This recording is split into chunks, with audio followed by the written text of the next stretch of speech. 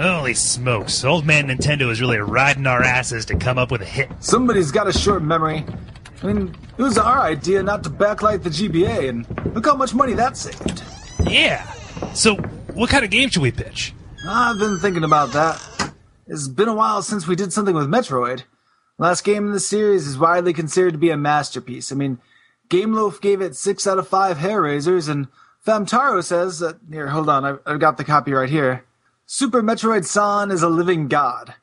So why don't we do a sequel? I am picking up what you're putting down. Let me bounce some ideas off you. Standard Business Workshop. SBW, exactly. So, let me ask you, what's your favorite thing about Super Metroid? It feels sort of lonely, you know? I mean, you've got this overwhelming sense of isolation. It's really up to you to figure out where to go and when. Exactly. So, what if instead we had some sort of constant computer companion who directed you from place to place? Well, wait a minute. I think you're onto something. What if Samus kept a running internal monologue? You know, so the player always knows what she's thinking. That'd totally destroy the player's ability to identify with her. This is exactly how an SBW is supposed to work. Now, let me ask you, do you remember the boss fights? Oh, sure. I mean, there's that creepy plant one with the cool music, and Kraid where he took up most of the screen. And there are only a couple, but they're all really awesome and memorable. What if we do that, but instead we make getting your new abilities contingent on fighting boss after boss, each more frustrating than the last? I'm talking classic bad design, no discernible pattern, tons of damage, the works. I like it. Hey, speaking of music. Yeah? Let's really shit it up. I mean, let's get rid of all the bleak minimalism and do some sort of heroic action movie electronica. You know, maybe we could license Dragula. I'm with you up to the last part. I say we use 5 different remixes of Dragula, no matter how bad it sounds. What are your thoughts on... What the fuck? We did it, Gary. We went back in time, and we killed the people who ruined Metroid Fusion. We're truly heroes, Cole. Hey, watch out for fireballs, motherfuckers.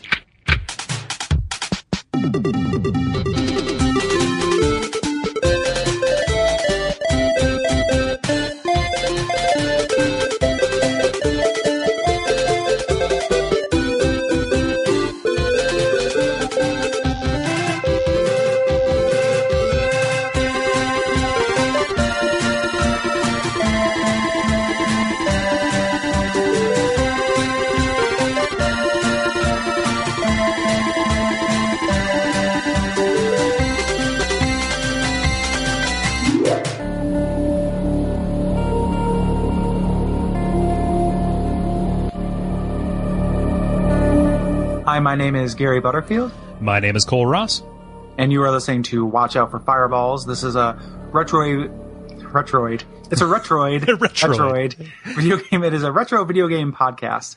And we happen to be talking about Metroid Fusion this episode. Yeah, Metroid Fusion. It's an action-adventure game developed by Nintendo for the Game Boy Advance in 2002. It's a bit of a stretch to call it a Metroidvania game, but you get the idea. That is the current moniker that we have decided to overuse in these modern times, in the parlance, if you will. As a people. As a species, we've decided to overuse the phrase Metroidvania, and we're only human. Chronologically, if you're keeping a timeline, this is the last game in the franchise, and it deviates severely from the established formula of its predecessors. It's a lot more linear, and it features a lot of direct narrative, a lot of exposition, and a lot of dialogue. It's also very different in the stuff that you do, too. You know, rather than fighting space pirates and caverns below alien planets and stuff like that, Samus actually must contain an outbreak of these rapidly multiplying virus-like creatures called X on an abandoned research station with a bunch of different kinds of terrain. And kind of the main conceit of the game is that X can mimic anything that it infects, including Samus herself. And that is, the majority of what you fight. Right.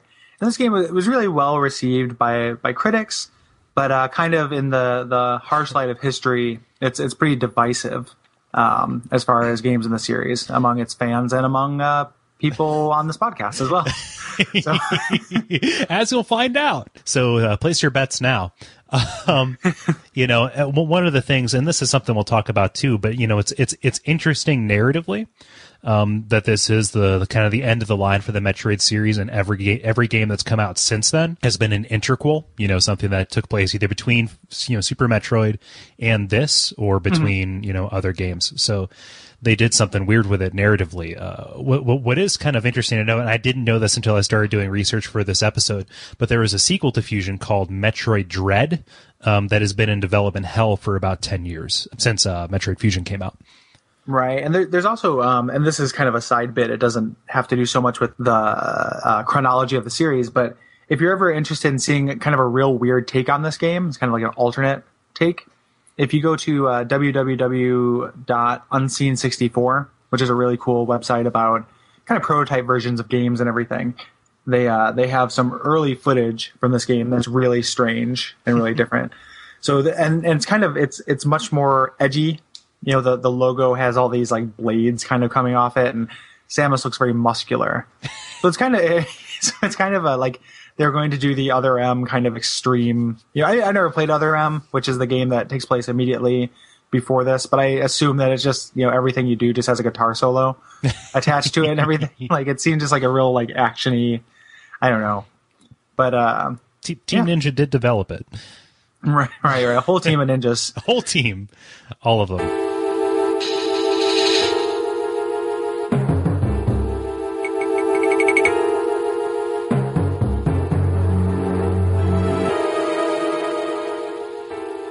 So the plot of this game, Samus was on an expedition to SR-388, which is the Metroid homeworld, and she was infected by a mysterious creature that was mimicking another creature. It's called X. They're these kind of airborne blobs that were once kept in check by the Metroids, but now that she's all but exterminated the Metroids, they're running rampant on the planet. And the real threat has revealed itself.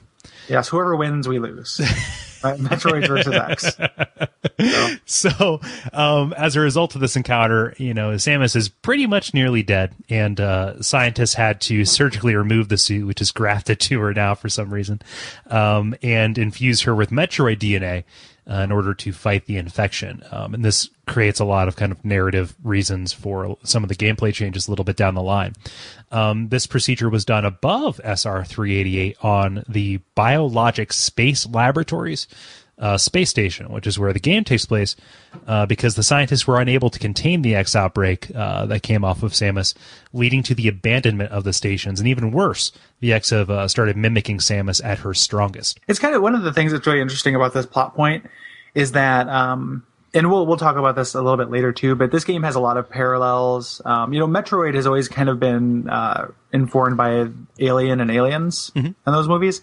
And this game, I think, has the most parallels to that, and we'll I don't want to get into spoilers for the rest of the podcast, but we'll talk about them. But one of the things, whenever a space corporation justifies keeping some terrible menace alive, this is what they're talking about. They're saying that it'll be useful for things other than war.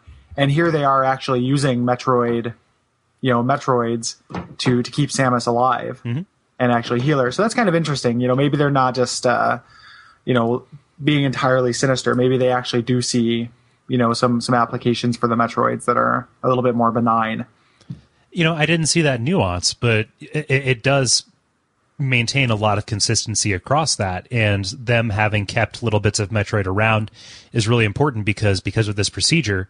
Samus is now the only person in the entire galaxy who is immune to the X, since she is she's part Chozo, part human, and now part Metroid. Right. I can only assume that she is now barren. She could not have any viable offspring with all of these species that she is now. And as soon as you say that, all of DeviantArt just sheds a single tear. So since she is now the immune to the effects of this menace, she is sent in by the Federation to stop the threat, and she's being guided by an AI that is living in her ship named Adam. She names him that because he reminds her of former commanding officer, something like that. Again, another tie to Metroid Other M, which we should probably just kind of ignore. But Adam kind of lays out the missions that Samus is going to undertake to, kind of help eradicate the X and bring the station back online. Kind of over the course of the game, you keep encountering the SAX, and you're forced just to kind of run or hide because you've been depowered and it has all of your abilities at your peak. So you're totally outmatched. So you're forced to kind of avoid SAX while regathering all of your powers from the different bosses in the station until you're finally strong enough to confront your doppelganger. And the game has a pretty cool climax too. We'll get to it. You didn't get to it, Gary, but we'll get to it. I did not. No, I did not.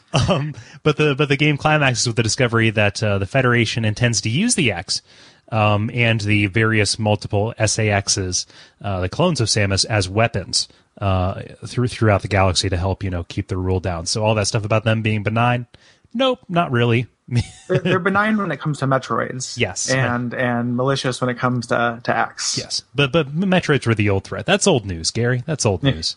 So Samus and Adam, who is now sentient for some reason, decide to direct the space station itself to self-destruct on SR-38 on a collision course to eliminate the X threat forever. And as the credits roll, Samus is a fugitive from the law, and we never hear from her again, even though that would be an awesome game. Yeah. yes, indeed it would.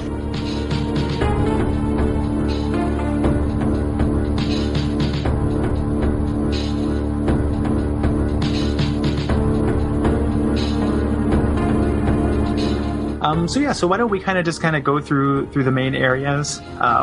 You're in the game. You're kind of directed to do various missions. You're either trying to get past. Get part of your abilities back, or go open up a door, or go, clear some vents. The computer kind of tells you where to go, and you are split up between the 6 main areas of this kind of hub world of the space station. And you start out right in the main deck. It reminds me of, well, maybe Dead Space reminds me of this too, but a lot of the missions that you undertake really are kind of like practical in terms of what you would actually do on a failing space station, Mm-hmm. Like, before we can get anywhere, we have to get the elevators online, and, contingent upon that is you getting your abilities back, so you have to get the missiles and things like that. So the computer missions do make sense to a certain extent in this early part of the game. As you kind of try and figure out how to get to the spokes on the wheel as opposed to the hub.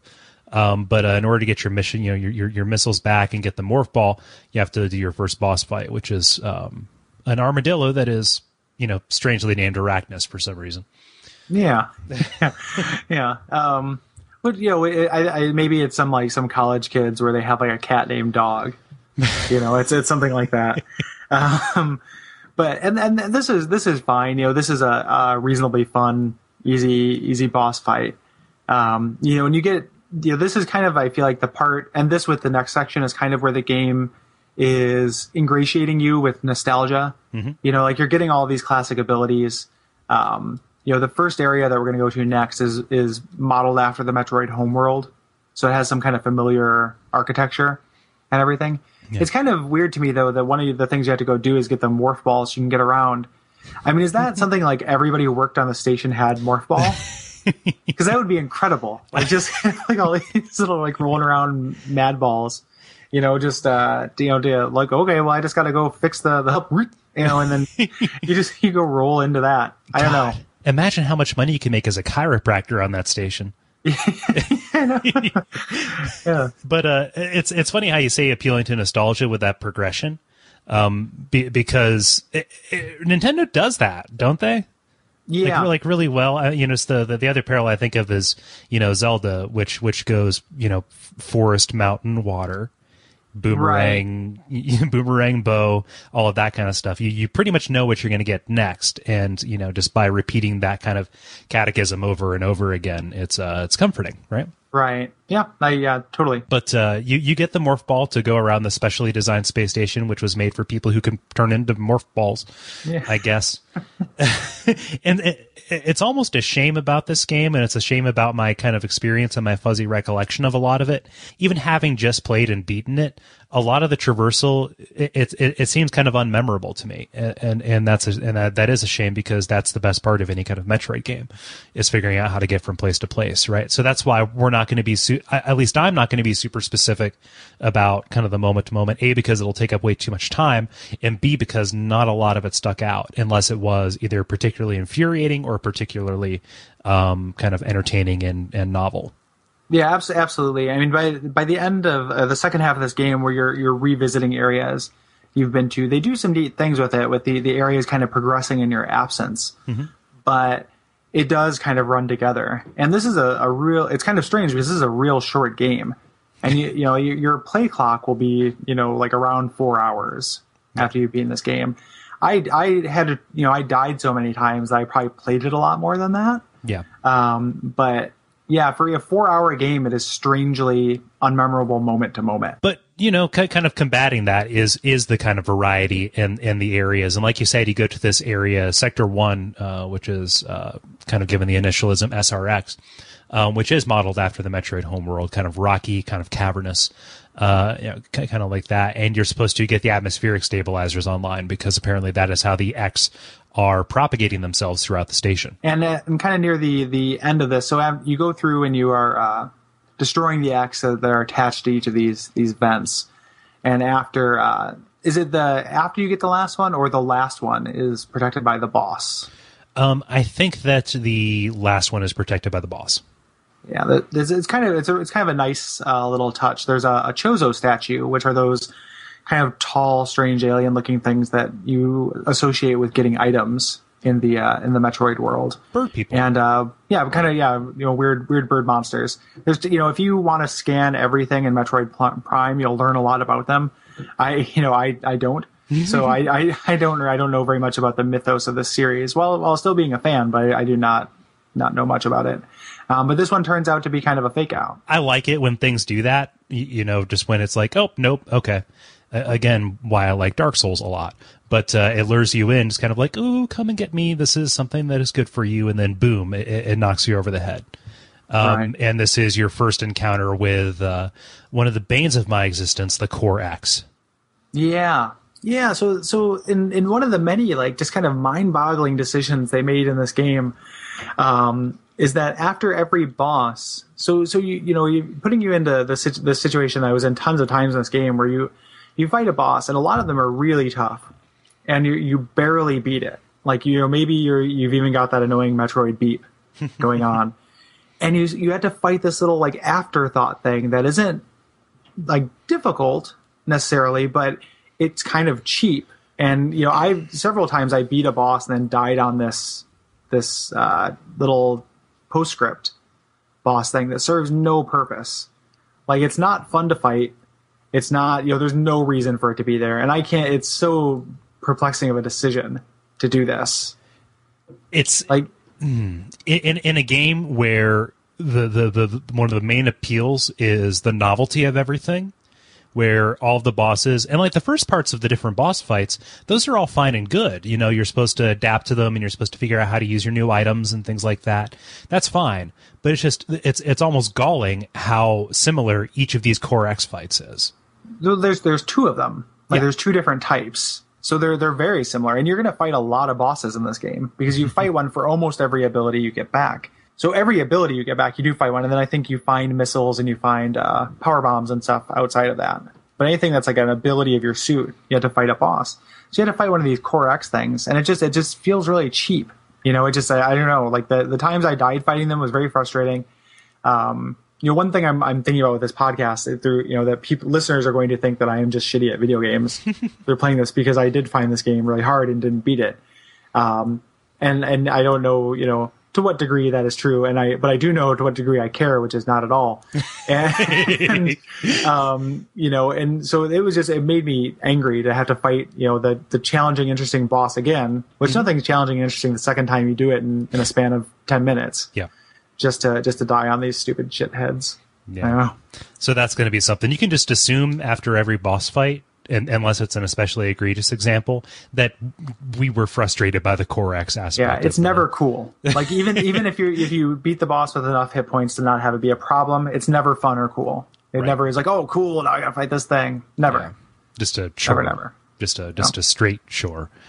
But you leave the SRX and you go back to the hub world, and this sets kind of the next tone, or the tone for all the missions in the game. There's another fire somewhere in the station that you are tasked to go put out. Sometimes literally, sometimes figuratively, and always it's an emergency. So, and these are all artificial time limits. You know, when the commander, the computer tells you, you know, you have to get there right away, unless there's a time limit on the screen, there's no actual time limit.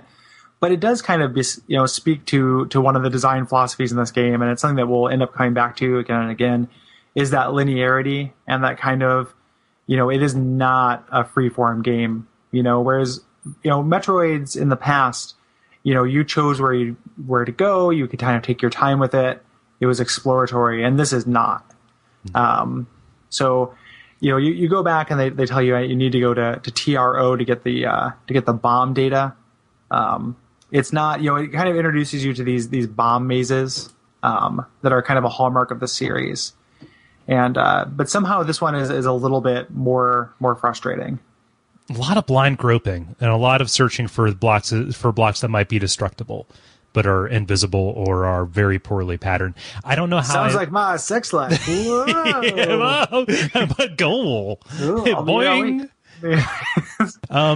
But no, it's just I don't know how I ever played this game on a non-backlit screen, Gary. Yeah, the non-backlit GBA is worse than the Virtual Boy.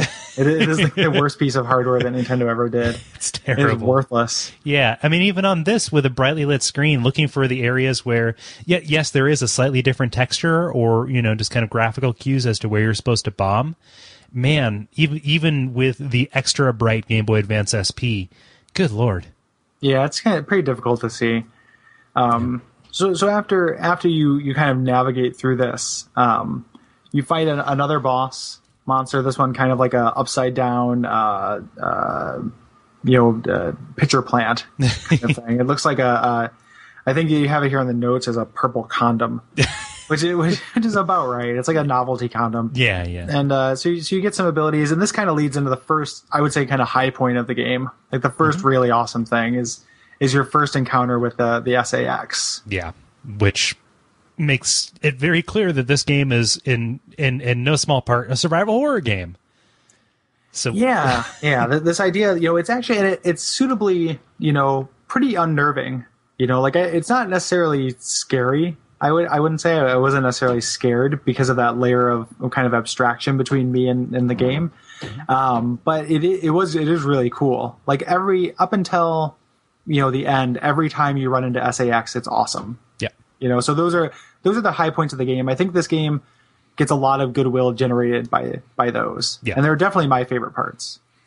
It mimics. I mean, every time up until maybe halfway through the game you encounter SAX, you're locked behind some kind of wall, and you just see her kind of like roaming around, and the music goes quiet, and all you hear is like maybe some low bass and possibly her footsteps as it goes around. And it made me kind of sad that I didn't have headphones to play it with, honestly, because that would have been neat. But that whole they can't get at me, but I can see them reminded me of one of my favorite scenes in Blue Velvet, actually. Yeah, that's an interesting. Well, it's where Kyle MacLachlan is in the closet while what's his name, Dennis Hopper beats the shit out of Isabella Rossellini. Yeah. And he's just looking through there. It's like, oh my gosh, are they going to see me? Are they not?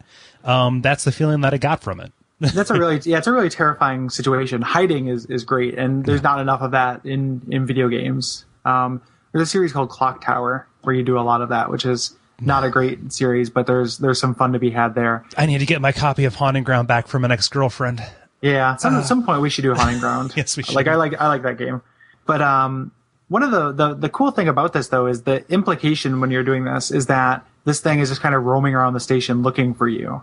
You'll never run into it outside of scripted events, but you get that kind of feeling, and that's really cool. That you could run into this at any point. In my notes here, I just have simply "goddamn." Period. Yeah.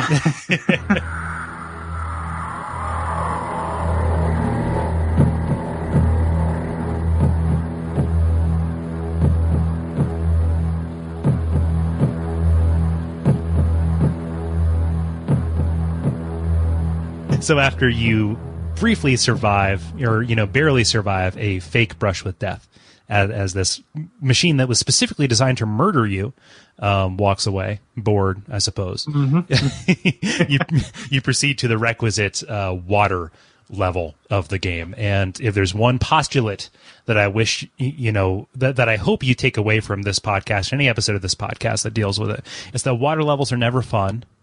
Yeah, it's very, very rare. Are these okay? Especially if you're supposed to manipulate water levels, up and down, and certain areas are accessible in different ways. Nope, never fun. Ever. I like that. I mean, this one, it would have been worse if you had to bring the water back up. Yes. After lowering it. Like, if you had to keep bringing it back and forth, that's obnoxious. Mm-hmm. This is just, you kind of have to find a switch. It's a zero tolerance policy, Gary. Yeah, that's fine. I do not begrudge you that. Hey, you're an American. You can come up with whatever policies you want. I can think of whatever absolutes I please. Absolutely. It's what makes this country great. And it's what makes Sector 4 Aqua AQA a little bit obnoxious. It's like an airport code. Like that. But this kind of culminates. You're going here because the breeding ground of this Ceres sea monster. And eventually you do fight the monster in order to get the speed booster power, which we all know about. And this is a pretty annoying fight. This is one of those things where the monster kind of comes from a random direction off screen. Half of the screen is underwater, so if you happen to be underwater, you move in slow-mo. And you just have this tiny little hitbox on the sea serpent. I feel like this might have been the first point at which I felt like something was wrong with the bosses. Because there was no way really for me to tell where he was going to come before he did. Like, if my real estate that I can see is too small to see him coming if I'm standing on one of those platforms. So he can very easily just kind of go over the platform and knock me into the water. And this is where there's an aspect of boss fights in this game where I feel like it is just, you have to take a good number of hits. Yeah. There's a lot of unavoidable damage, or maybe you just have to be better at video games than me to avoid it. So it kind of became this endurance contest. And there are monsters where it's worse, but this is the first time I got the inkling where it's, wow, I did not know how to avoid that. If I was zoomed out a little bit, maybe I could do it. But with this screen and everything, I cannot. Attrition is never fun. Yeah. Except in very rare instances where it's made to make you feel hopeless. Attrition is just terrible design. And right. I found myself just firing missiles randomly in every direction that I could, hoping I didn't run out of either missiles or health. Right, because he moves so quickly and his hitbox is so small, you almost have to have like a spider sense. Like, you almost have to fire the missile before you see him, unless he's coming right at you, in which case you're going to get hit. And if there's a better way to do this, I don't know. I didn't know it. And no, there is kind of muscled through it. There is no pattern. I tried examining a pattern. Like, I made a note. Okay, left, right, left, left. Oh, so it's really just arbitrary. Okay, cool. Right. Not cool, but cool. Yeah, okay. Yeah. Boss fights in this game are pretty. Like, some of them are kind of neat, but I feel like their design is pretty shitty. And this was, again, first inkling. Yep. So you do a 180 from the water zone planet area to Lava Land. Mm-hmm. Yep, it's hitting all the video game bases, really. Exactly. So you go to Per. Mm-hmm. Yep, and one of the neat things about this is the game handles lava in a way that's kind of closer to real life, where being anywhere near lava hurts you. You don't have to just be submerged in it. It's always been a weird video game thing where you can walk right next to a lava pool and be A-okay. Yeah. Specifically, I'm thinking about the end of Resident Evil 5. I played that, but I haven't gotten there yet. Spend a lot of time just hanging out by lava. Yep. In that climax, and it's pretty strange. No big deal. My arms is like tree trunks. Yeah, exactly. So it's neat and it's refreshing, and lava is not just red death water. Mm-hmm. This is kind of like, I liked this area because you start getting some pretty disturbing hints that SAX is kind of like right around you and has agency.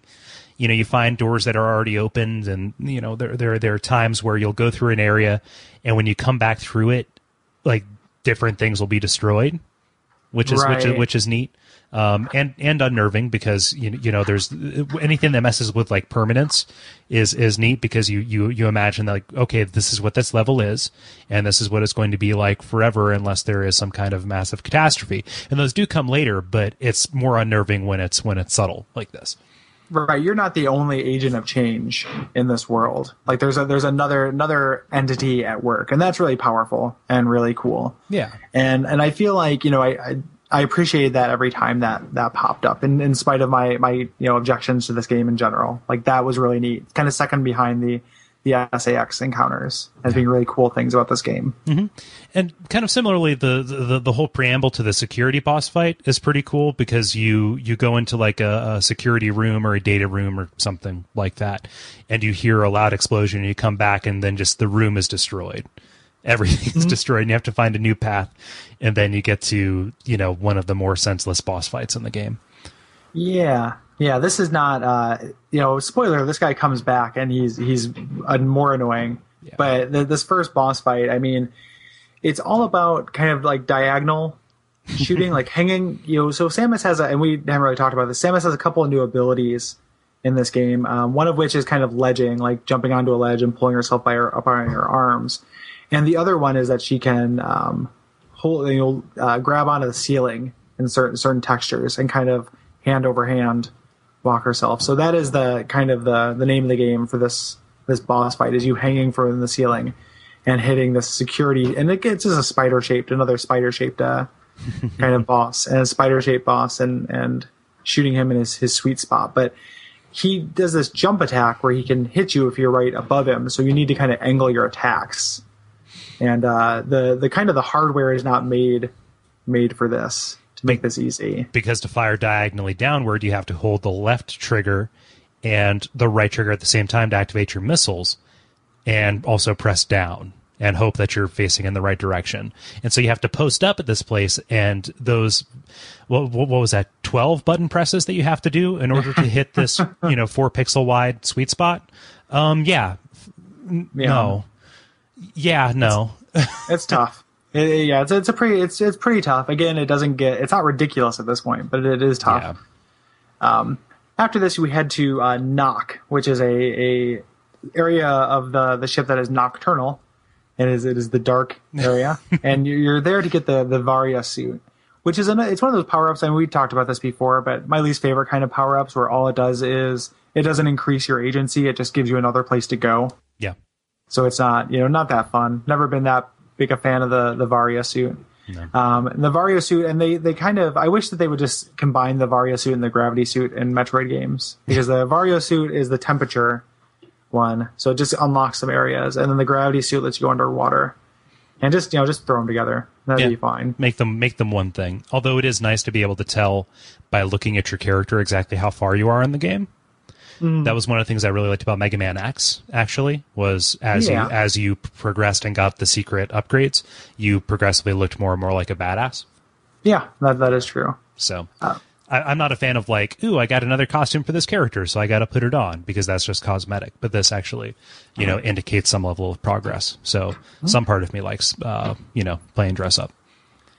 One of the cool things about this area is that there are these blue X blobs, and they are informed by ice. And Samus, because you've taken in this Metroid DNA, you're very susceptible to ice, which is kind of neat. Like, that's kind of a cool weakness. Ice has always been one of Samus's tools.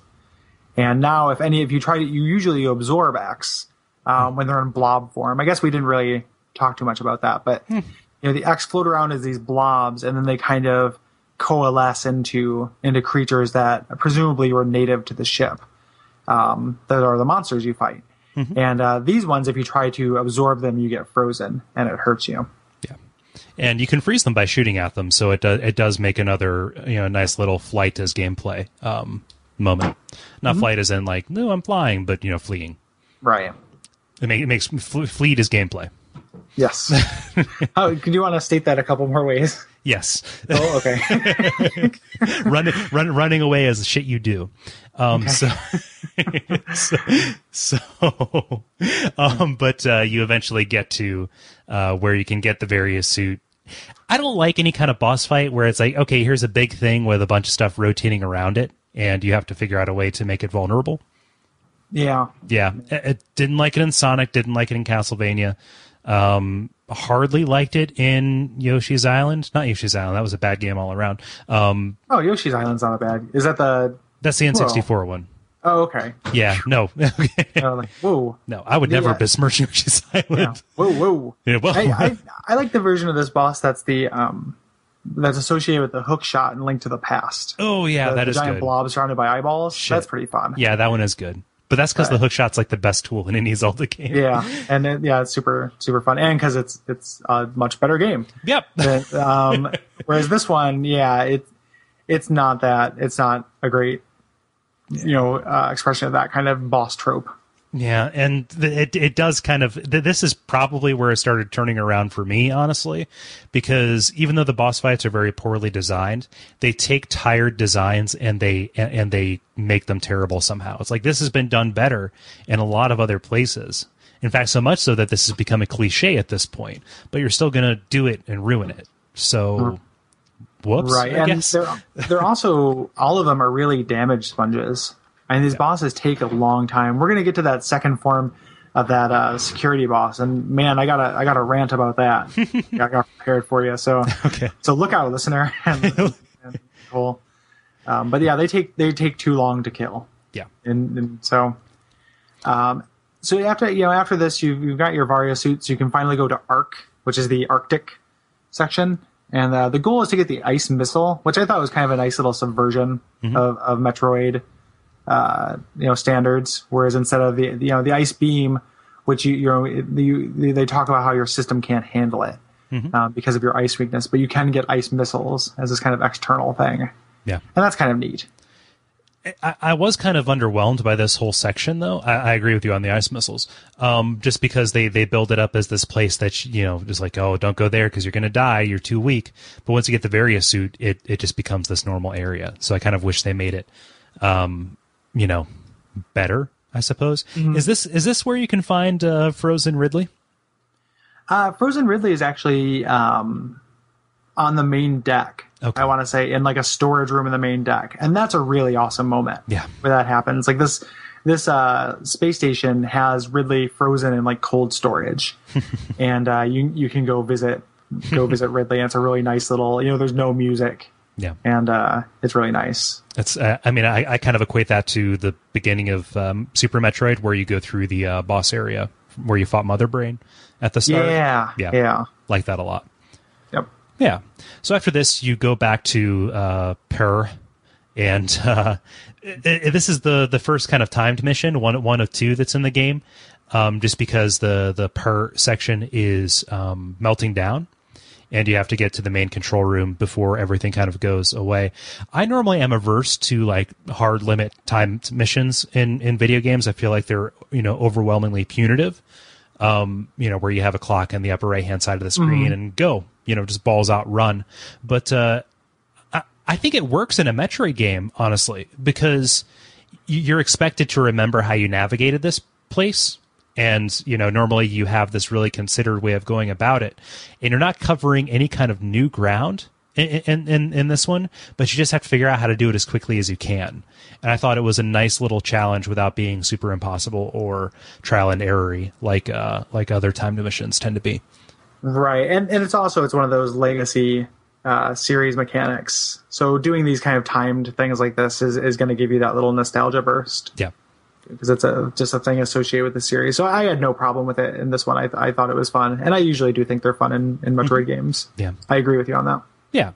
But, and this leads to another kind of narrative point as well, because you expect to fight a boss at the end of this balls out run to the control station, but you just find a scientist who's standing at this panel, and you find out, the X have absorbed the scientists and their knowledge, and they're manipulating the equipment. So it's not just SAS who is going around trying to stop me. It's also these scientists who know what the hell they're doing. Right. Them being able to animate people, adds like a little level of body horror, invasion of the body snatchers, kind of creepiness to it, which is cool. And there's a moment when you first run into it, there is obviously kind of a moment of relief, maybe that this is just there's another person on the space station, but it's cool they subvert that. Yeah. Kind of like with the Chozo. Yeah. A little bit. Yep. Yeah. But nope, turns out it's not going to be a huge mutated scientist you fight. It's just a Corax. Don't worry. No big deal. Hey, you fought these before. You'll fight them again. There'll be an old hand at it. Don't worry. Yep. you fight him, and the clock is ticking, so it adds a little bit more kind of intensity to the fight. But still, could have come up with some more creative. Yeah. And when you inevitably do beat the Corax, you get the wide beam, which is actually, really one of the more useful power-ups. One of the things I do like, one of the things I'll give this game credit for, is that there are more degrees of power for your basic attack, I feel like, in this game than a lot of Metroid games. Like the different things you can get are make your beam much more, just kind of do more damage. Whereas I feel like in other Metroid games, maybe that was the case, but didn't come across as much. Like it just kind of increased your, your spread, or, you'd have special effects, like you would have the ice beam. And this one, everything took considerably fewer hits every time I would get an upgrade to my basic beam. Yeah. And that was really cool. Which made backtracking, the little amount of backtracking that you do in this game, pretty cool, because you do get that sense of like, oh, I'm much better now as I go through. Right. It's kind of like walking around outside of Narsh in Final Fantasy VI, because you're just going to check and see what's up there, Right. It just like I just want to see what's happening in Nock. Like, yeah. Exactly. Just checking in. Don't worry. No big deal.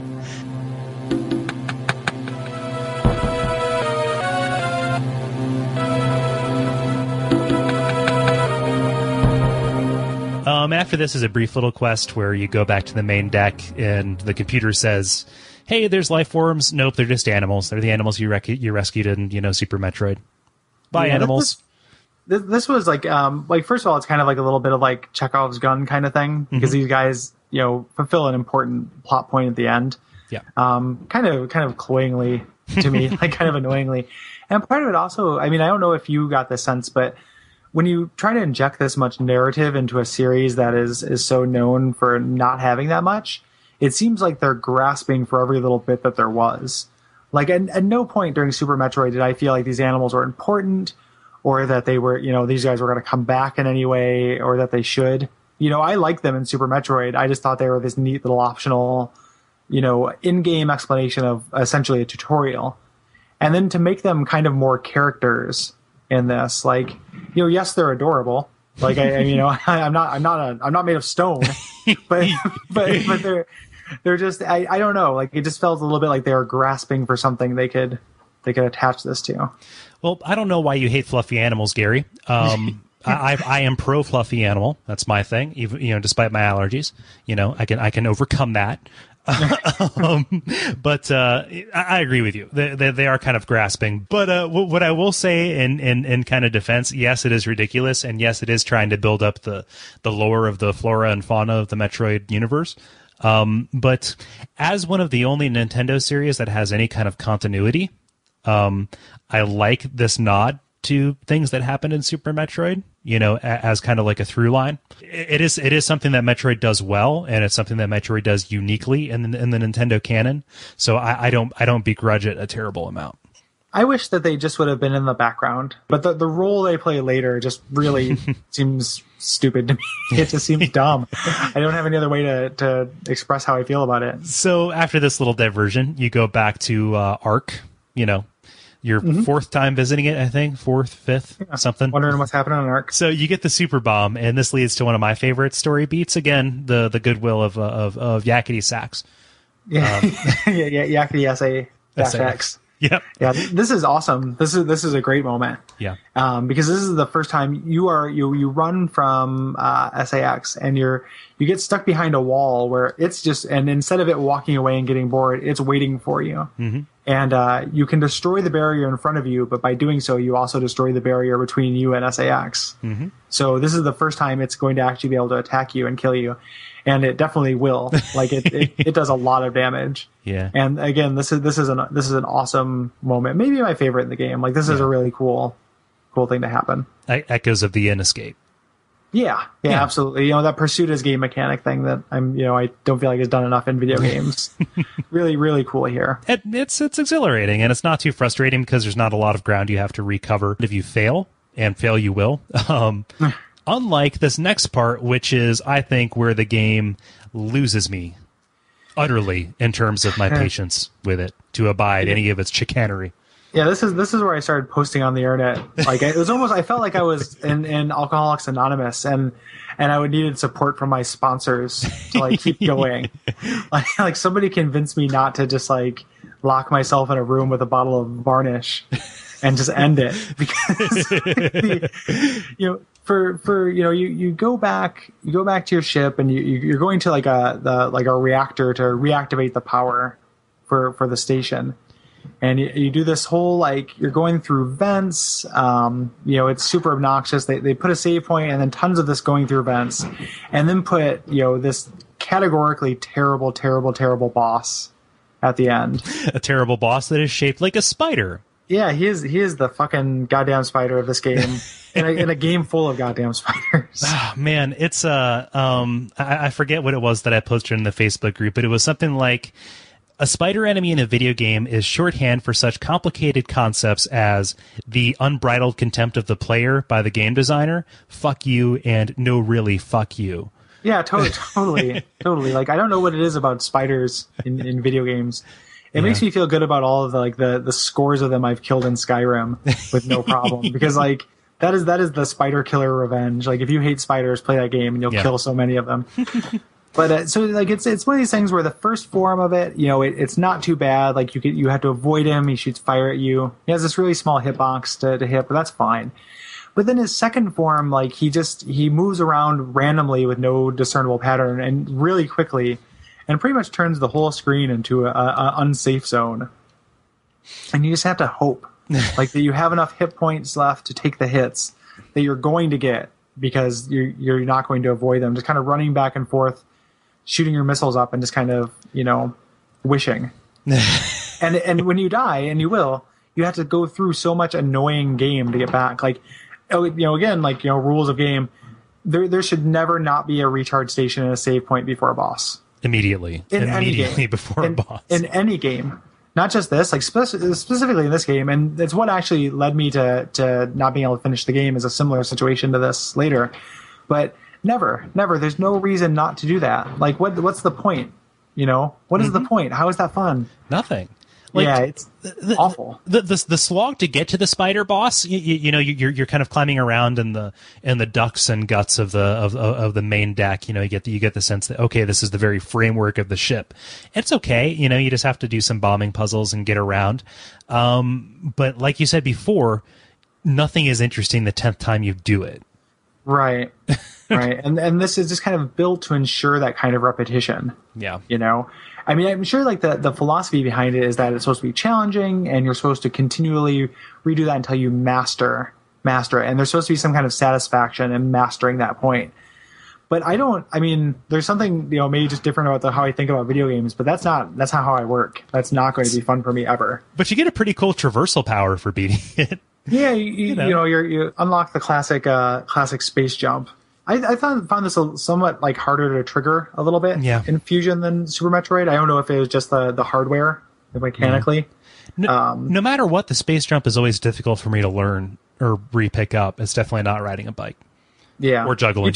You time it a little bit like you just like the cape in Super Mario World. Yeah, like that little. You have to be a little bit on your downward arc before you go back up. And this is one aspect that I do kind of, if there is one thing that is redeemable about the bosses, is that they kind of exhibit some signs of the power that you're going to get from them. So the second form of the spider, it's kind of like somersaulting throughout the air as it goes around and kills you unfairly.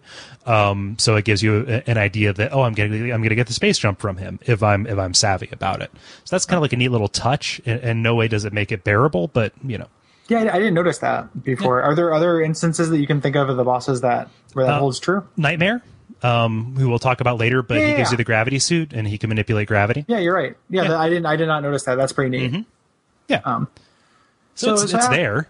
Yeah. It's after this, you're heading back to Tro because it has been overgrown with plants. This looks really neat. Like, I think the whole area kind of becomes this, and I've got a little mild phobia with plants. Yeah. I think like a fully grown sunflower is a pretty creepy object. Just all the little hairs on it and everything. But the boss fight on this is a real like sucker punch. Yeah. Like you don't even know that you're going to it. The floor drops under you. You're dropped immediately into the boss room, and immediately you take damage because you just fall into acid, like a pool of acid. And this is kind of like it kind of looks a little bit like a Chozo statue, right? Yeah. Like it's like a Chozo statue that's been overgrown with a plant material. It's shooting beams at you while kind of pollen is in the air, also hitting you, knocking you off of platforms. Right.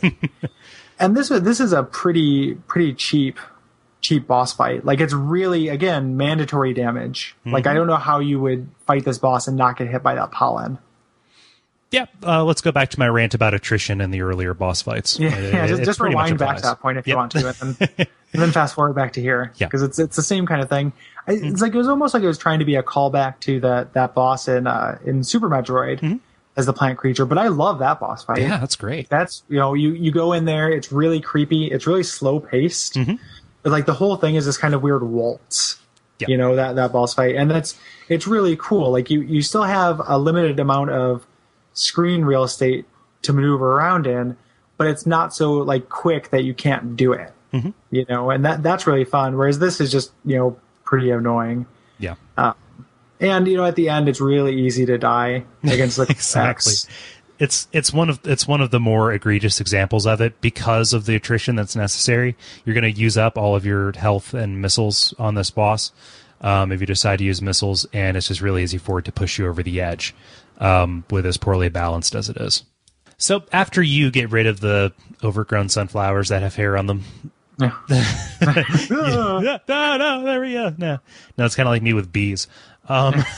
If only so if there's a supervillain, we just given you a theme if you want to team up againto us. Exactly. Like the pollinator. A sunflower with a bumblebee on it. Yeah, that's all it takes. That's all it takes to ruin us. Yeah. I guess we could extend this to anything that involves the outdoors. Yeah, yeah, I know.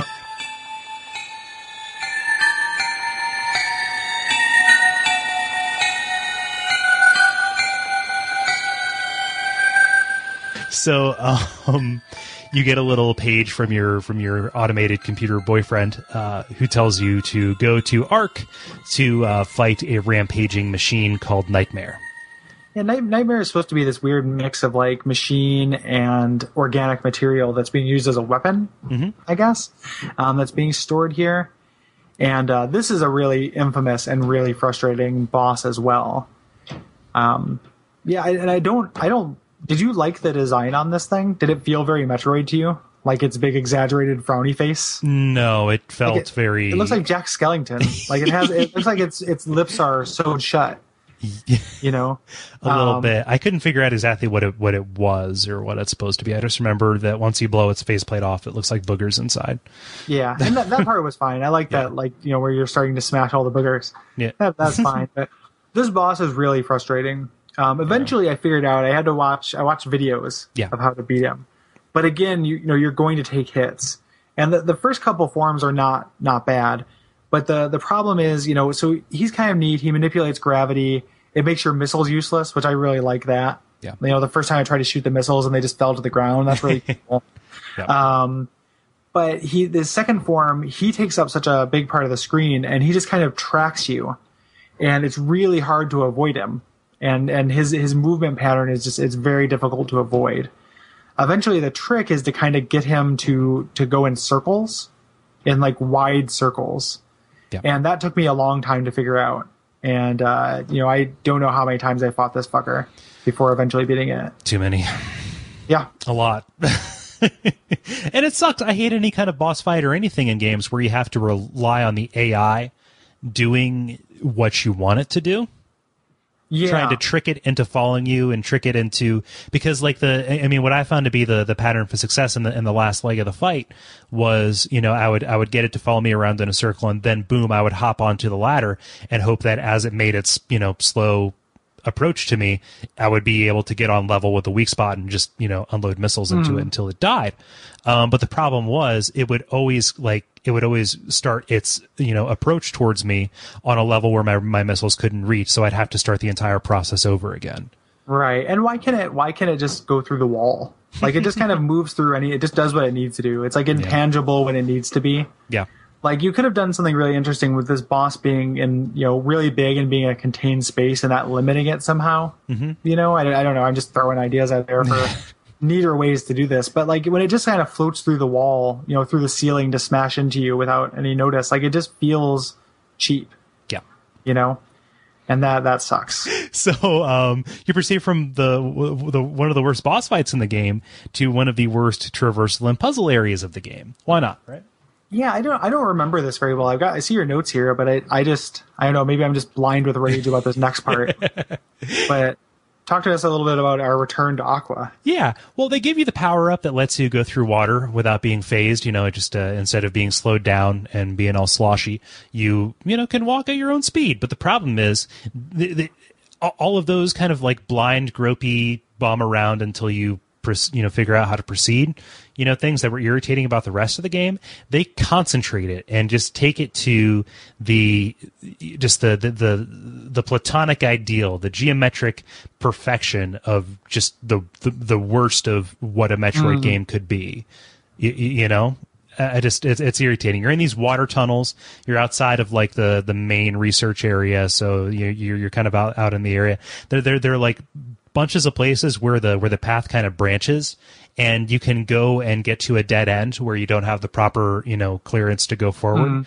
But you take a lot of damage by the time you get there, so it's actually better just to quit and reload, so you don't have to fight your way back and deplete all your missiles and stuff like that.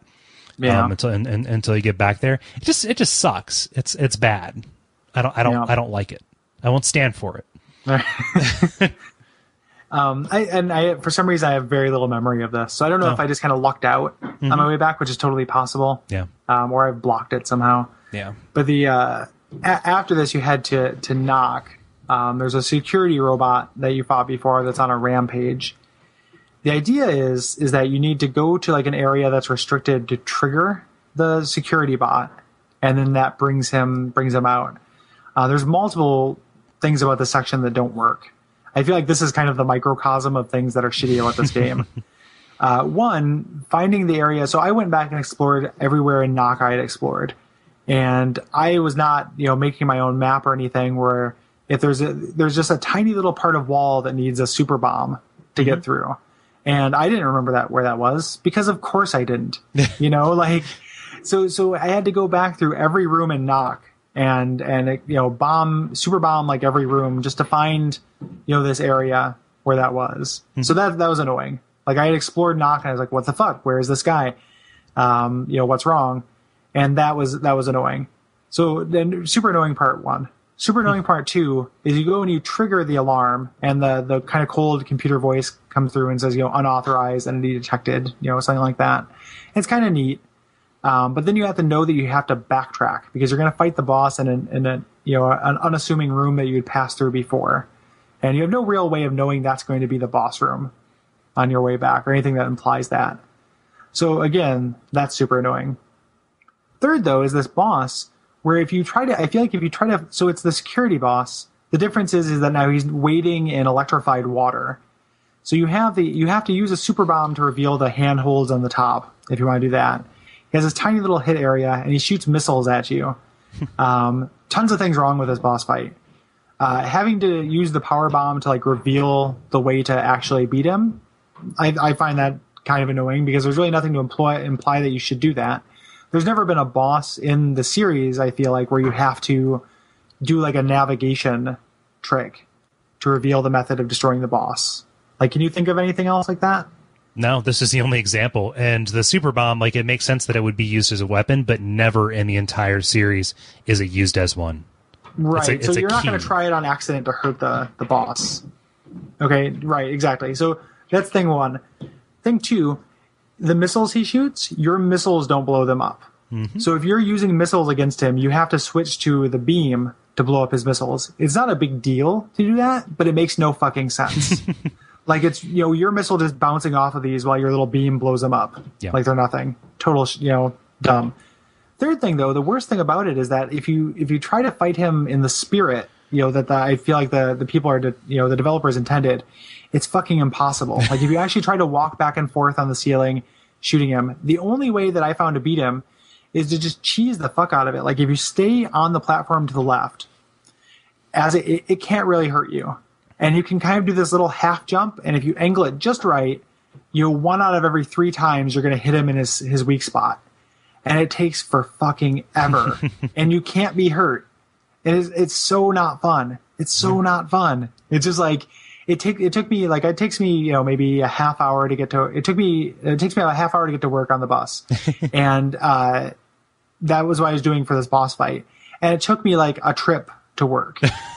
Like it spent the entire time on the bus just like that's awful. Fuming, just doing this little half jump, diagonal down to the right shoot, and just hoping I hit his sweet spot. And like I said, maybe 1 out of every 3 times I did, he takes 30 hits to hit, and every time between them you have to stand back and shoot the missiles he shoots at you. It is a terribly designed boss fight. It teaches you nothing. It's not testing any mechanic. It's not doing anything. It is one of my least favorite boss fights in the history of video games. I'm just letting you go at this point.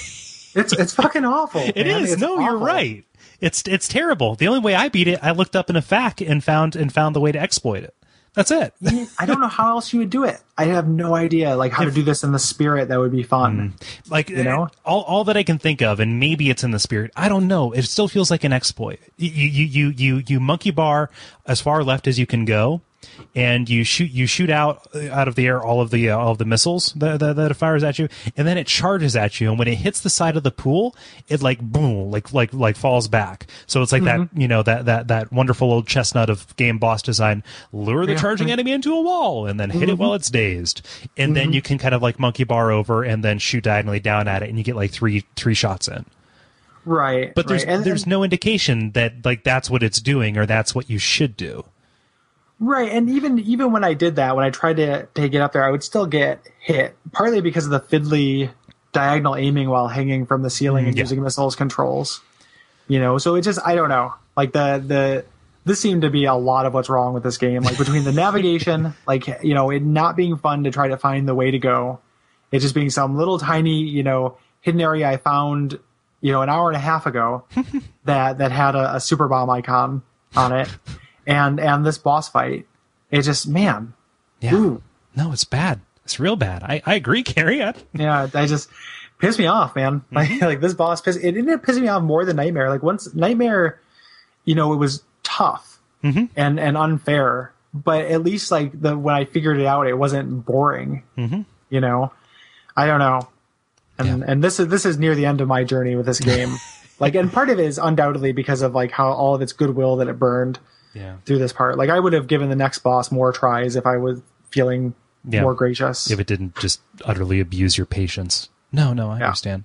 But and the sad thing is, as you're fuming from okay, fucking finally, as you finally get this, you go to one of the more interesting narrative parts of the game, which is because you're getting unauthorized upgrades from these enemies, you find your way into the secret lab that the Federation was running, where it was harnessing the power of Metroids and space pirates all along.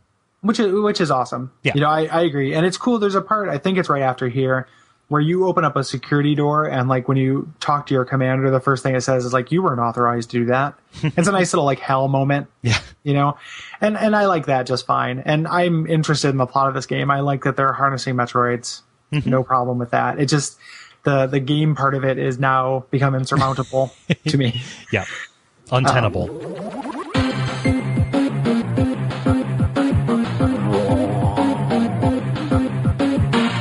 And this is, so again, not to just make rant through the whole middle of this.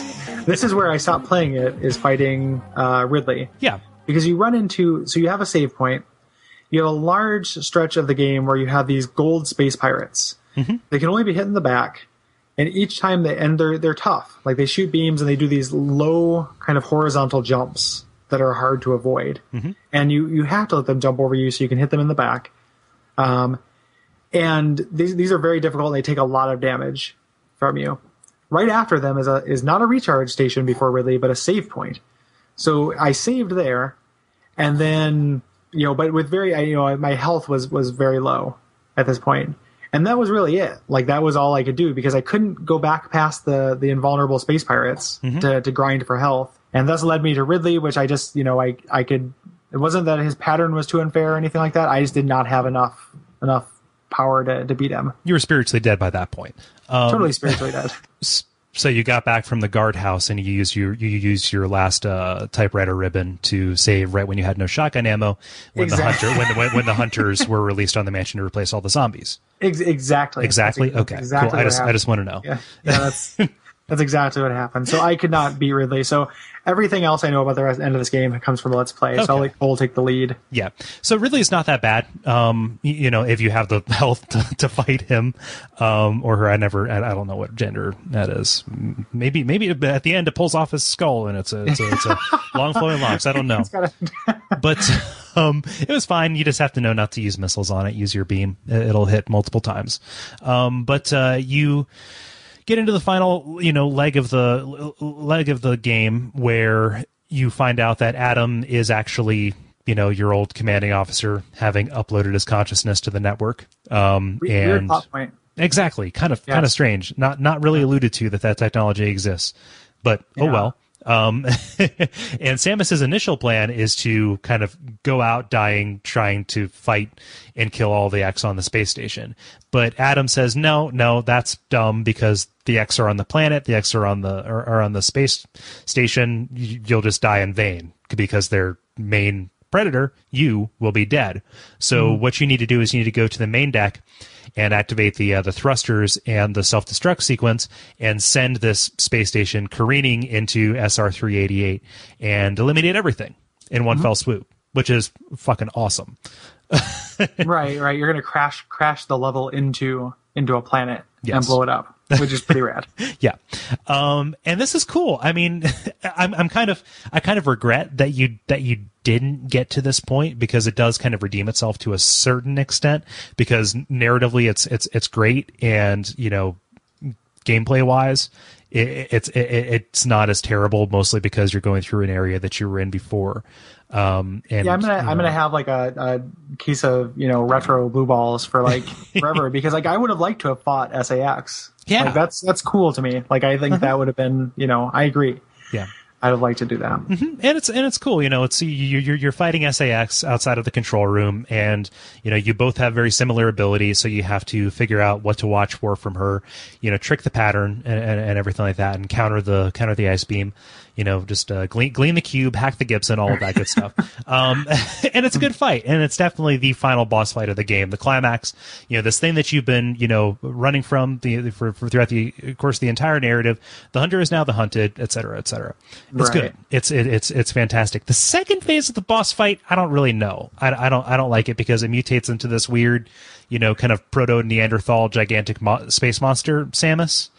Yeah, it just kind of jumps around. Yeah. Yeah, and it's real easy, apparently. Yeah. I didn't like it. I died to it once and I had to go back and fight the SAX again. Kind of came out of nowhere. I kind of just wish it would just, go straight from being SAX to the core X, but oh well. It turns into Tetsuo. Like it does one of those things. Yeah. It becomes a giant tumor, big space tumor. Mm-hmm. Exactly. And so, you have 3 minutes to escape the space station, have fun running back to your ship. When you get back to your ship, it's gone, and you think, "Oh no, I'm boned." You see the planet in the background. It's everything is crazy, and there's an Omega Metroid from Metroid 2, and it swipes you, and you're down to 1 health. And here comes to save the day one of the SAX who blows off some of the armor on the Omega Metroid and makes it vulnerable to you. And the Omega Metroid destroys it, but you absorb SAX and you regain the classic Samus suit and your ice beam and all of those abilities, and you unmetroid yourself and get all of your abilities back, and you commence to fight the Omega Metroid in an incredibly easy but suitably, I hate the word epic, but it feels appropriate, so I'll use it.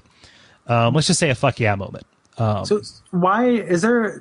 I mean, maybe I just missed something since I was, watching Banana Fan 34, play through it instead of myself. Why did the SAX help you? Why did it kill this Metroid? All that I can think of is because of the, deep enmity between, X and the Metroids. Like, okay, here is a fully evolved you more Metroid. Than it hates. Yeah, more than it hates. It hits Metroids more than it hates you. Yeah, maybe. The design on the Omega Metroid is shit. Yeah, not that great. That thing does not look cool. Like I was kind of disappointed in how few Metroids there were in this game because I think Metroids look awesome. Yeah. Like I love the design of that creature. And this thing just looked like a big dumb monster. Yep. To me, it makes a hilarious. Its yell is hilarious too. On the video, it has a really funny yell that you should cut in at some point. I don't know. When we go to the deliberation chamber, let's do that. But you fly away on the ship because it, somehow piloted itself to come back and get you. Well, it didn't pilot itself. Oh, that's the dumb plot point is that you everything's wrapped up. You're like, oh, my commander has been absorbed into an AI. I'm going to be a fugitive on the run. I just have one nagging question: who piloted my ship back? And it was actually the commander told those little animal friends to do it. And then it shows them sleeping, which is adorable. Yeah. And but I wasn't wondering that much. I mean, they could have just said the computer did it. Yeah, I would have been fine.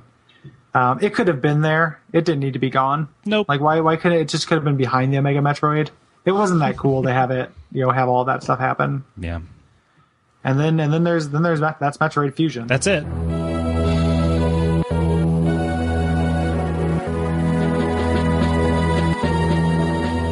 So do we want to talk about generals? Yeah, we could just kind of go through these. I feel like we probably touched on a lot of them. Yeah. Love the survival horror. It's not a secret in this game, in this podcast, really, that we're both kind of fans of it. But it's a good aspect that gets a lot of goodwill from SAX and the multiple appearances there. Yeah, those are definitely my favorite parts of the game, along with that cool, the way that the areas changed throughout.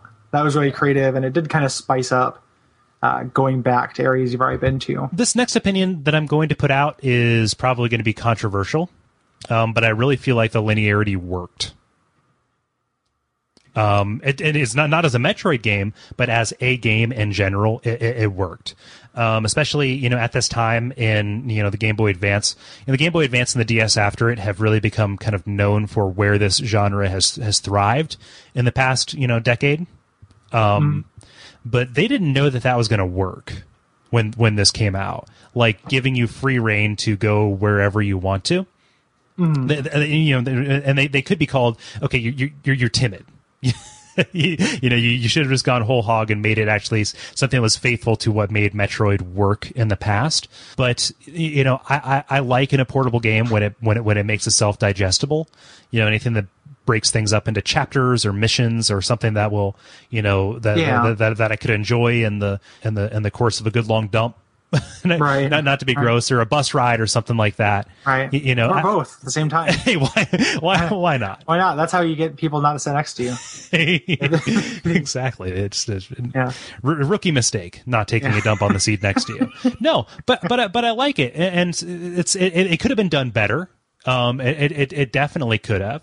And one of the things that I'm learning in my career, in my profession, kind of managing others, is the way to get people to do what you want them to do is to make them think it's their idea. And this game really could have gone a long way towards making you feel like the rails that you were on were self-ascribed, as opposed to telling you we're locking the doors and you have to find a way to unlock the doors to progress. Right, and that's a fair point. Like I think that. And the way that they so the other kind of portable Metroidvania games I played, like the Castlevania ones, I definitely had problems with those where if you they have frequent enough save points to where I'm not so worried about the 20-minute bursts. But because it's not mission based, if you walk away from it for a little while, you don't know where the fuck you're supposed to be going or what you're supposed to be doing. And this does kind of ameliorate that. I would agree with that. It still is not. I don't know. Like I do wish they had hit it a little bit more. And just it doesn't. I don't know. It's kind of. I agree with you, but it still was really unsatisfying to me. Like I feel like it's probably as a mixed thing, like you're saying. Yeah. But I would have preferred it to be, a little bit more traditional in a Metroid way and had it, maybe had more frequent save points or had a quick save function or something, so I could put it down after the bus. Yeah, and I would have taken that trade off. But I don't think you're wrong. I think that the portability is kind of what informed that design choice. And that can be very, linearity in video games isn't something I always hate or anything like that. Like, I like chunks, I like missions. In the kind of the conversation we were on the Something Awful boards, which we'll go into when we talk about the audience participation part of the show, we had brought up the Mario games and how those used to be more open world and had become more mission based. And this is not a popular opinion, but I really like that. Like, I really like the self-contained nature of modern Mario games. So that is something that can appeal to me, but not really in this type of game. I don't think you're wrong, but I still think that it doesn't work. Yeah. There's a point where the entire world is open to you, but the problem is there's nothing interesting to do except go and collect any power-ups that you may have missed, which is not fun unless you're 15 and have unlimited time. So it kind of takes away some of the oomph. Agreed. Yeah. The last thing that I kind of made a note of, and maybe you have more. I think the game looks really good. With a lot of like design exceptions. Like the Omega Metroid at the end, Nightmare. Any of those. I like the way that Super Metroid in this game looked. That it has the right amount of definition. The pixels and sprites are the right size. Has just the right amount of color. In fact, I like that this game has like really varied environments, and it shows off a nice color palette that was probably wasted on the non-backlit screen that it was designed on. But right. Yeah, I totally agree. And it wasn't something that I sat down and noticed so much, but that's almost a compliment too. Where I didn't sit down and be like, oh, this is terrible. I was like, oh, this just looks like a 16-bit Metroid game. Let's dive right in. And the environment thing is a really good point too. Like, you do go to a lot of cool and interesting looking areas, and they do change. And it saddens me that my list of positives is much smaller than my list of negatives, which usually the ratio is skewed in the other direction. Right. This is the game I've liked least that we played, by quite a bit actually. Like, it's the first maybe 2 hours I played it, I was definitely having fun. And really enjoyed it. But there's just these kind of things we're going to talk about, we have talked about, just stacked up and conspired to really just, infuriate me, like raise my blood pressure. I think that you talked about on Facebook screaming into a pillow at some point. That's not, I don't know, that's not good design to me. Like, I shouldn't feel frustrated. I should feel like it's my fault or there are things I should be doing differently. And that's just a classic, trope of difficulty in video games, Yeah, make you feel like it's something you did wrong, not something they did wrong. Right. Yeah, I did scream into a pillow, and I think it's the one of the only times I've screamed into a pillow since my adolescence. Yeah, this game turns us back into angry 14-year-olds. When you play it in bed, there's no other recourse. Most times I just yell into my fist at random times throughout the day when it all becomes too much. But didn't care for the Mega Manning. At all, and Mega Manning, it's just you get the abilities of the shit you kill. That's it. Right. It doesn't make it sort of it makes a kind of sense in the game, but one of the design things that comes along with this is a lot more boss fights. And Metroid games aren't known for their boss fights up until this game, really. So I guess I'm just saying the first three aren't, but they're all really memorable and neat. Like in Super Metroid, I can only think of like 3 or 4 bosses, and they're all cool. In this one, though, there are 13 or 14 bosses, and it's really super frustrating. And you've got this as a note here too. But when you get a power up that's just about unlocking an area, or that's not a fun power up, it gets really frustrating. Like when I finally beat Nightmare and just got the gravity suit, I felt like I should have gotten something more empowering for that frustrating of a experience. One thing that I loved about Super Metroid was the way that you got power-ups after traversing a pretty, particularly difficult area. And then after you get that power-up, it makes it really easy to go back through it. It's typical, power gating, stuff like that. Right.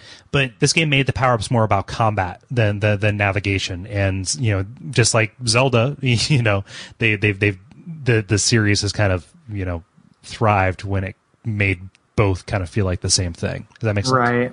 Right. Yeah, like the hook shot being something that has utility and allows you to unlock, different areas. Yeah. Or that in Super Metroid, the little grapple beam. Oh God, I miss the grapple beam so much. Yeah, that thing's really fun. You use it in that really cool, creative way to beat that one boss. Again, really memorable puzzle boss in that game.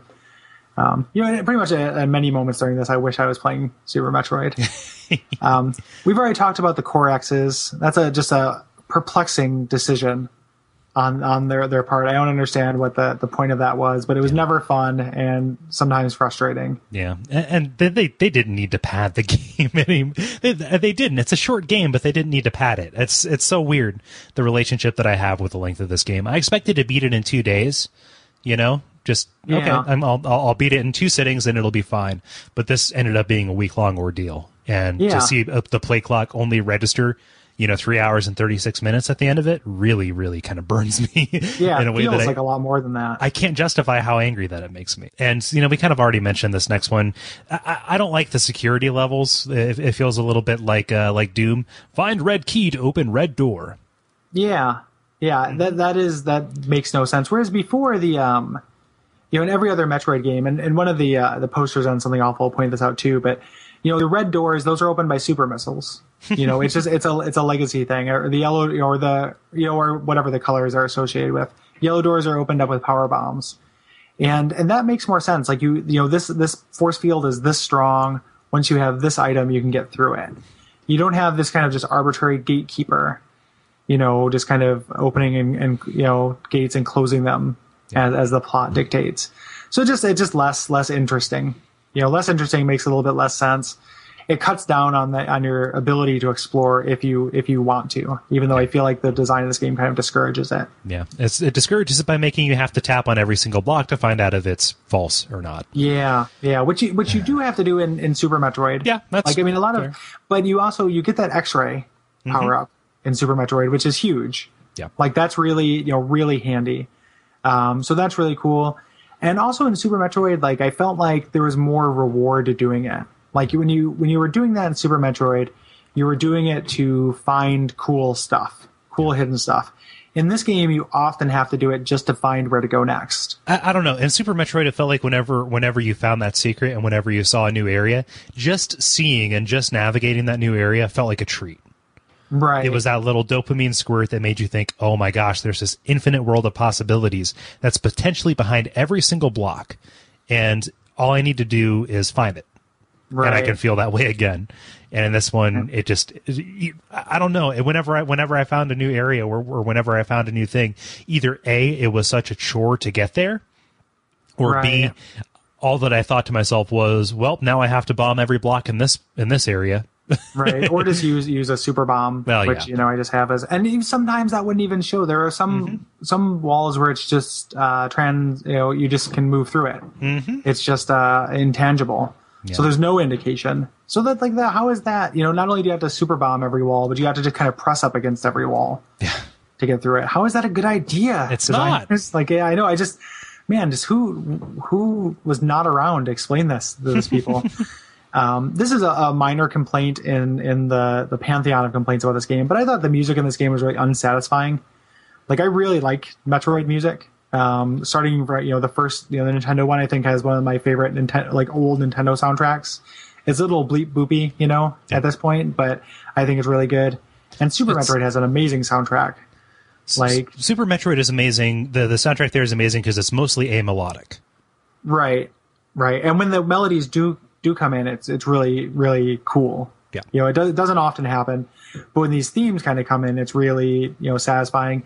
Every area has a really memorable kind of sound palette in that game that matches where you're at. Like the Meridia, when you're in Meridia in Super Metroid, everything has this kind of reverb and is really slow. The music sounds underwater.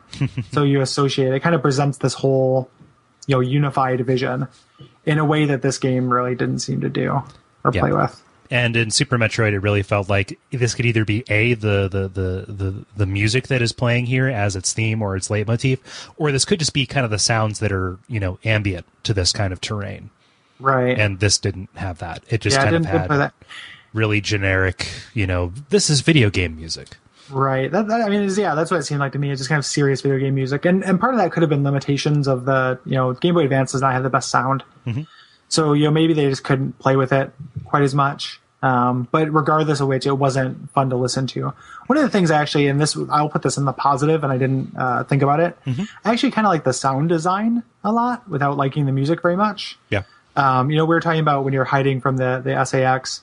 The footsteps and heartbeat noise. When that happens is really cool. When you fight Ridley, it screams all the time, and it's louder than anything else in the game, which I've seen people complain about that online. I actually really like it because it has this kind of, multi-central shock, to it when you're fighting him to get this just really, really loud scream in your ears that goes over the music. I really like that. I think that's really cool. Yeah. So the sound design is actually pretty neat, and all the sound effects sound good. Yeah. All the monster screams and stuff like that, except for the Omega Metroid, would sound ridiculous. But the music, no good. No good.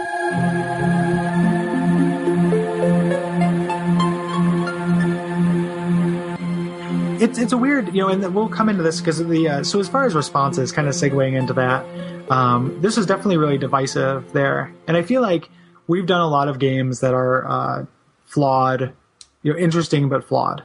And those are some of my, the games I didn't want, when we came up with the idea for this podcast, I didn't want to focus on that, but I did have several of those in mind that I wanted to do because I think they warrant discussion. If we were to do an episode on Super Mario World, it would be hard, to talk about because I don't think there's any room for, discussion there or anything. It's really great. We turned into Chris Farley. Yeah, exactly. Remember exactly. that one time when you had to hit the switch in the ghost house and you got the the exit? It was great. Yeah. And that's what it would be. So I really like these games that have flaws, and we've done a lot of those. Call of Cthulhu definitely has its flaws. Bloodlines has an unplayable last quarter or end boss area. Lots of games like that. The interesting thing about this one is that this one's also flawed, but not everyone agrees on what those flaws are. You either like the linearity or you hate the linearity. You either think that it's too hard or you think that it's awesome that it's actually challenging. And we ran into a lot of this in kind of our, on the message board on Facebook kind of discussion about this game. So if you would like to join into the discussion, you can write us an email to watchoutforfireballs@duckfeed.tv. Or you can go to duckfeed.tv/contact. You can call us at 419-834-WOFF, which is a great way to get into us. There might be a couple of voicemails that are coming in after we record this, so if they do come in, you will hear them later. If not, you are not hearing this because I cut it out. But those will not be considered for the grand prize, just because of deadlines. Yeah. However, a lot of the discussion on this actually came from the Something Awful forums, the thread in Rapidly Going Deaf, which is the podcast and stand-up comedy sub forum. The thread is just a gaming podcast mega thread. And one of our main blocks of support comes from there. We had some very vocal supporters on Team Cole and Team Gary because initially I was very positive on this game. Yes, and I'm negative, and my champion, my gladiator in this, my dog in this race, is a fellow named Jet Set Lemming. Jet Set has commented before. He's awesome, and I'm always interested to read what he has to say about these games. And about this one, and we've kind of edited these. This was a long discussion. If you're a member of the boards, go check it out. And you, if you're listening to this and you probably already have. But it's definitely really cool. A lot of really interesting points being raised. So kind of the distillation of Jet Set's position is thus. He says, I was really annoyed with how they use the linearity as an excuse to design really obtuse shit in some areas that you absolutely needed to figure out in order to progress. There are multiple areas where you need to blast a small section of wall with just the right item to break it, leading me to endlessly bouncing around in ball mode and dropping bombs with which to uncover tiles whenever I got stuck. And late in the game, you had to fight golden space pirates out of nowhere, and in order to beat them, you had to flip over them and shoot a missile in their back. There's no weak spot on their back or anything like that, and in previous Metroid games, you just had to use missiles or charge attacks or spin attacks on the space pirates. So this was completely unintuitive to me, and I actually had to go look it up in a guide. Overall, though, Both games are still fairly good. I can't exactly recall what he's talking about by both games. Neither can but in the context, he's talking about another game that's also good.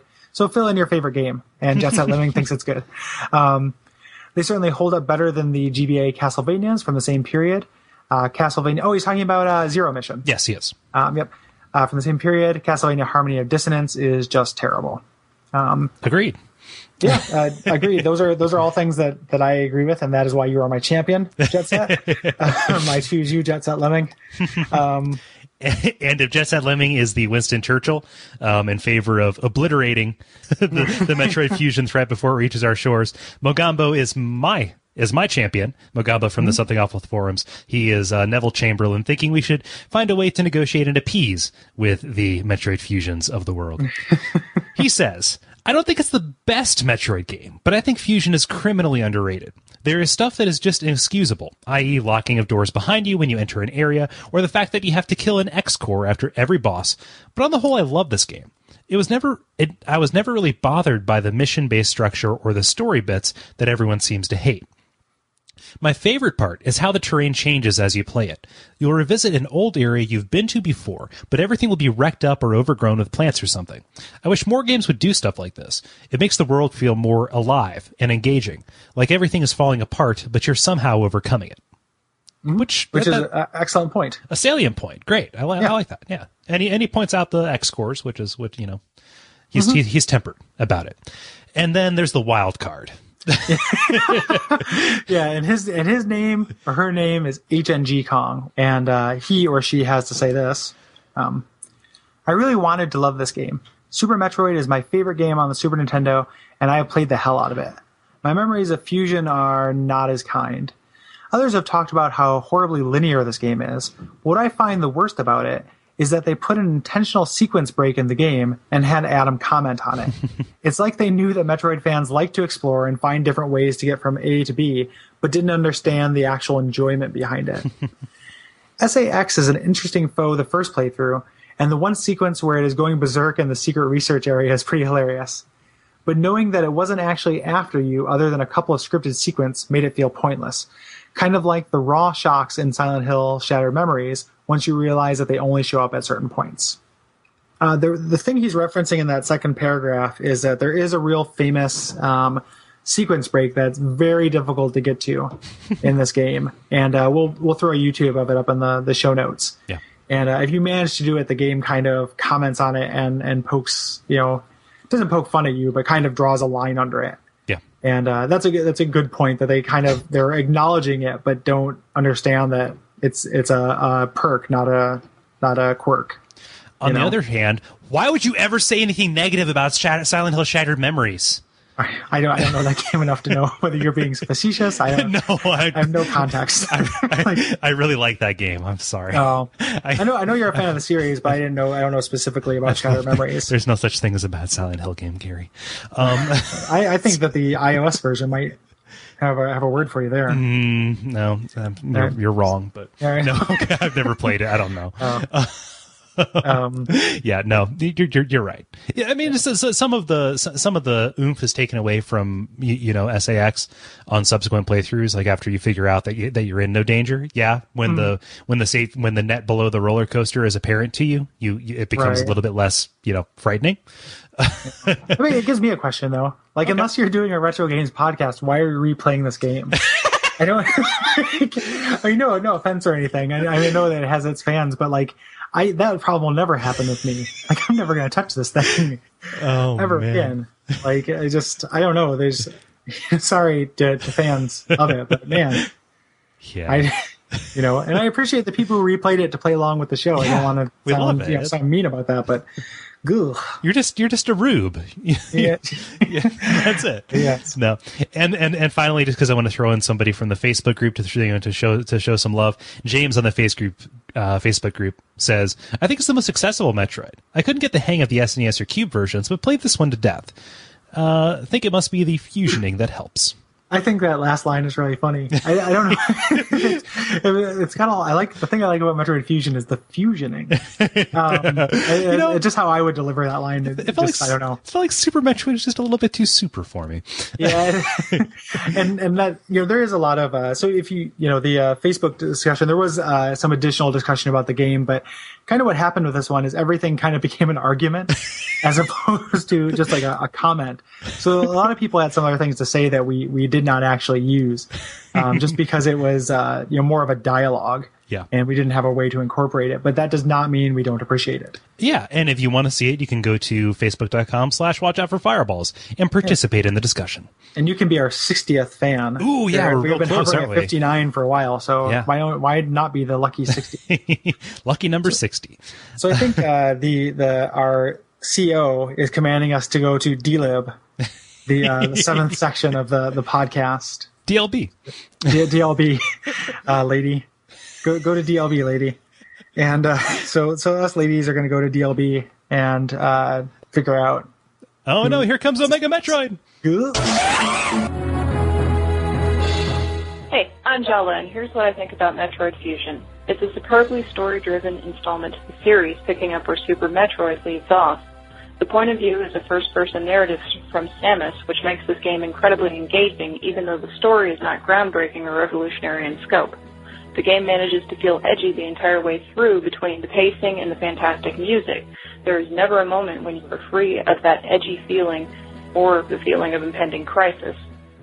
The controls are responsive and the graphics are colorful, varied, and updated. Regrettably, you can't skip the story sequences, which lowers replay value. Additionally, some of the bosses are incredibly challenging to the point of being a turnoff for some players. However, all in all, this is entirely accessible for new and old players alike, and is a must for any Metroid fan.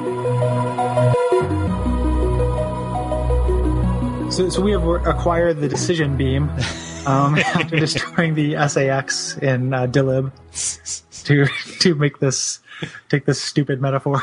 That was really tough. They acquired my key personality factors, which are unwarranted anxiety and sloth.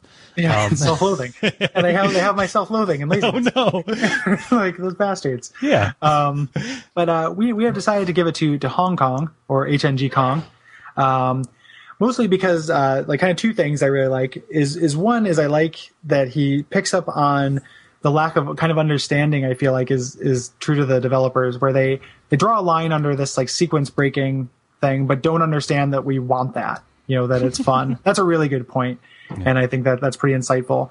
And the other thing is that just this kind of taking what is the best loved part of this game, which is those SAX encounters, and kind of taking the piss out of it and pointing out kind of what's wrong with that. Right on, mate. Yeah. So that's worth a pint on us. That's just it's even the greatest things about this game are kind of shaded as well. He also has not won a prize before, and we want to encourage that. Where both Jet Set and Magambo have both been recipients of the Watch Out for Fireballs free game award prize. So congratulations. Yep, in a perfect world, we would be buying Hong Kong a copy of DuckTales on the Virtual Console, since that is the game we're doing next. Yeah. Because there's no God, that game is not available on the Virtual Console. So instead, get in touch with us, Hong Kong.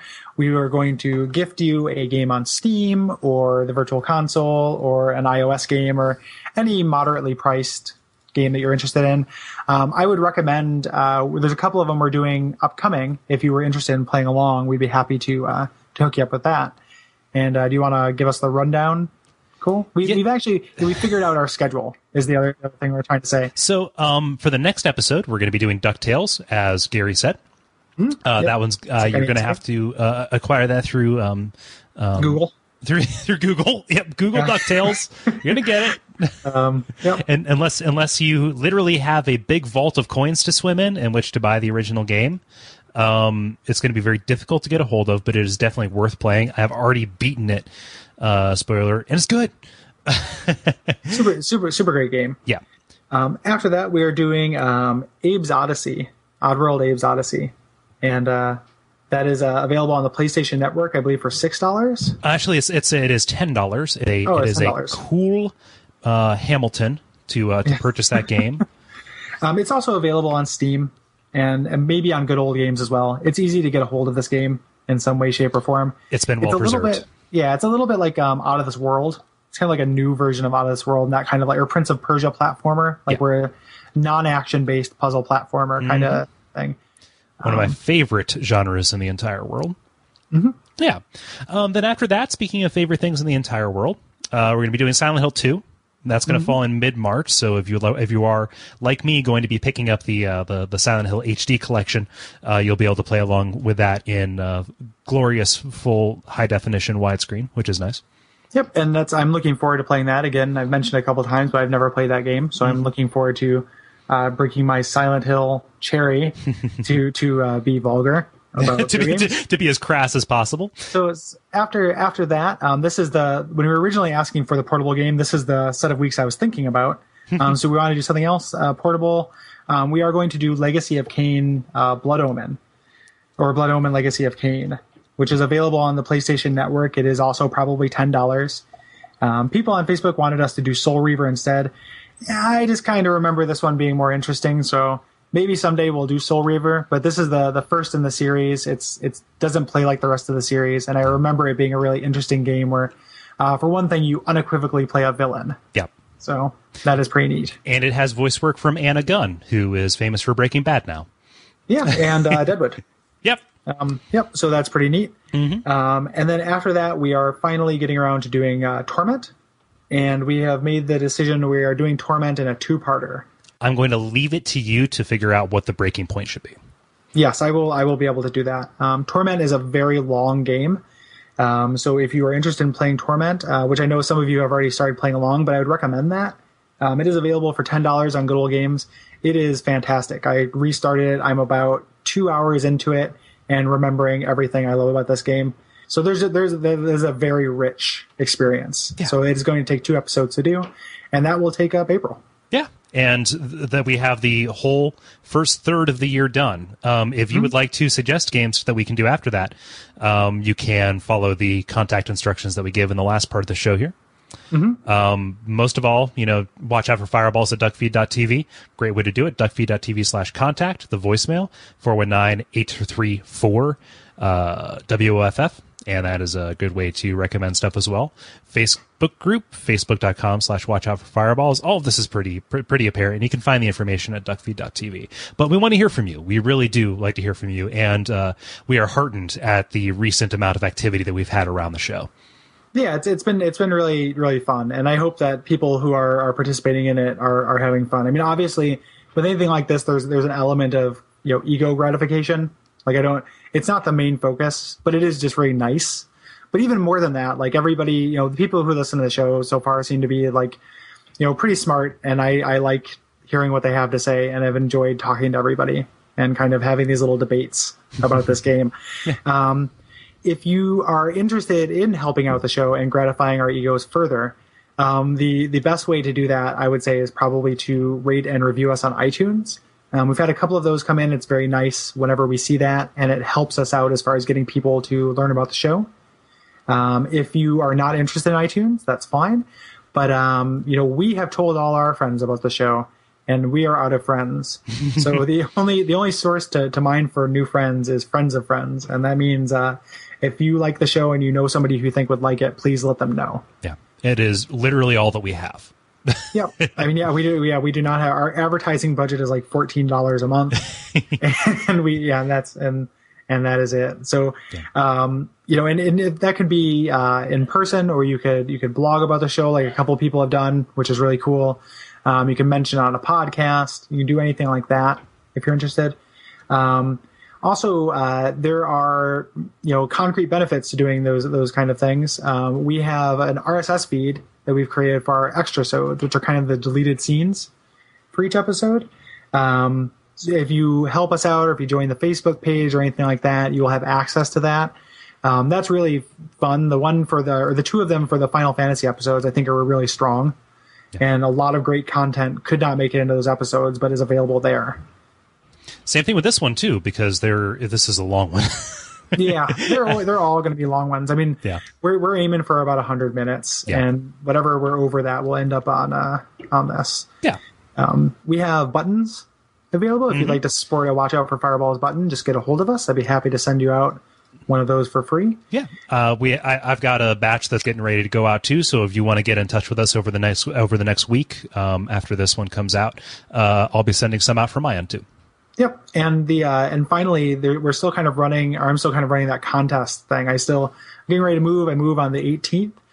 Just to put a date on it in case you want to assassinate me, I guess, in my moving truck or set up a barricade or something. But I have a big box of like old video game manuals, posters and stuff. I have little figurines I don't want anymore. I have a cool drawing of a realistic Sonic the Hedgehog I bought at a convention. It's a little Sonic the Hedgehog, or like a hedgehog wearing Sonic shoes, holding onto a ring. It's really adorable. I have all kinds of retro video game stuff that I'm moving into a tiny apartment, so I'm not going to have room for. I would love to give it to somebody. So just do something cool for the show, like write a song or a jingle or make an image or a drawing or something like that. Help out the show in some way and let us know. And you could win that. I would love to mail that to you free of charge. If you're thinking of doing fan art, we are both bearded white dudes. Yes, and we do not have sex with each other. So don't make it that kind of fan art. Yeah, please. In the world of fan art, there's a lot of kind of murky areas. That flavor is off the table. Yes, please. As much as if I saw that, I would laugh for about a day straight, and then slowly it would destroy me from the inside out. So the immediate joy I would get out of that would not. It wouldn't be worth it. Yeah, not worth it.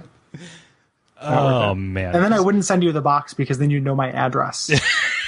So you will disqualify yourself if you draw something like that immediately. So watch out for questionable fan art. Watch out for incredibly long episodes of this show, and most importantly, Gary. Most importantly, watch out for fireballs.